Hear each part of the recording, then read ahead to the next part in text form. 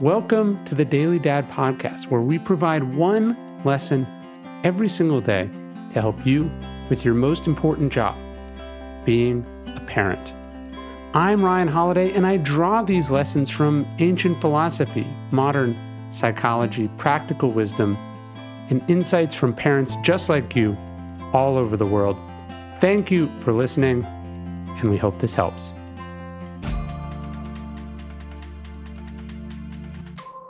How not to punish your kids. There is no avoiding the need to punish our kids from time to time. When they speak back to their mother, when they hurt their little brother, when they fail the vocab test, we have to do something. But what? If our goal is to deter the behavior in the future, what should we do? Well, sometimes it's helpful to begin with what we shouldn't do. A little while back, the political and communications consultant Liz Mayer gave us parents a lesson in what not to do. Mayer took to Twitter to share, "I have resorted to burning Pokemon cards as a punishment when my kid doesn't do basic stuff he has to do." In a follow-up tweet, she added the example that sometimes her son comes home from school with a full lunchbox. He doesn't eat his lunch, card burnt.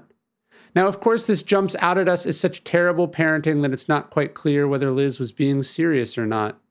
But the sad truth is that it's not actually all that different from some typical forms of punishment we've probably all used. Have you ever grounded your kids? Have you ever told them to go to their rooms? Have you ever taken away their toys or their iPad privileges? These all send the same message as does burning their Pokemon cards.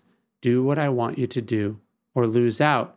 And this might work in the short run, but as the writer and actor Seth Rogen tweeted back, save the valuable Pokemon cards so they can pay for therapy when they're older.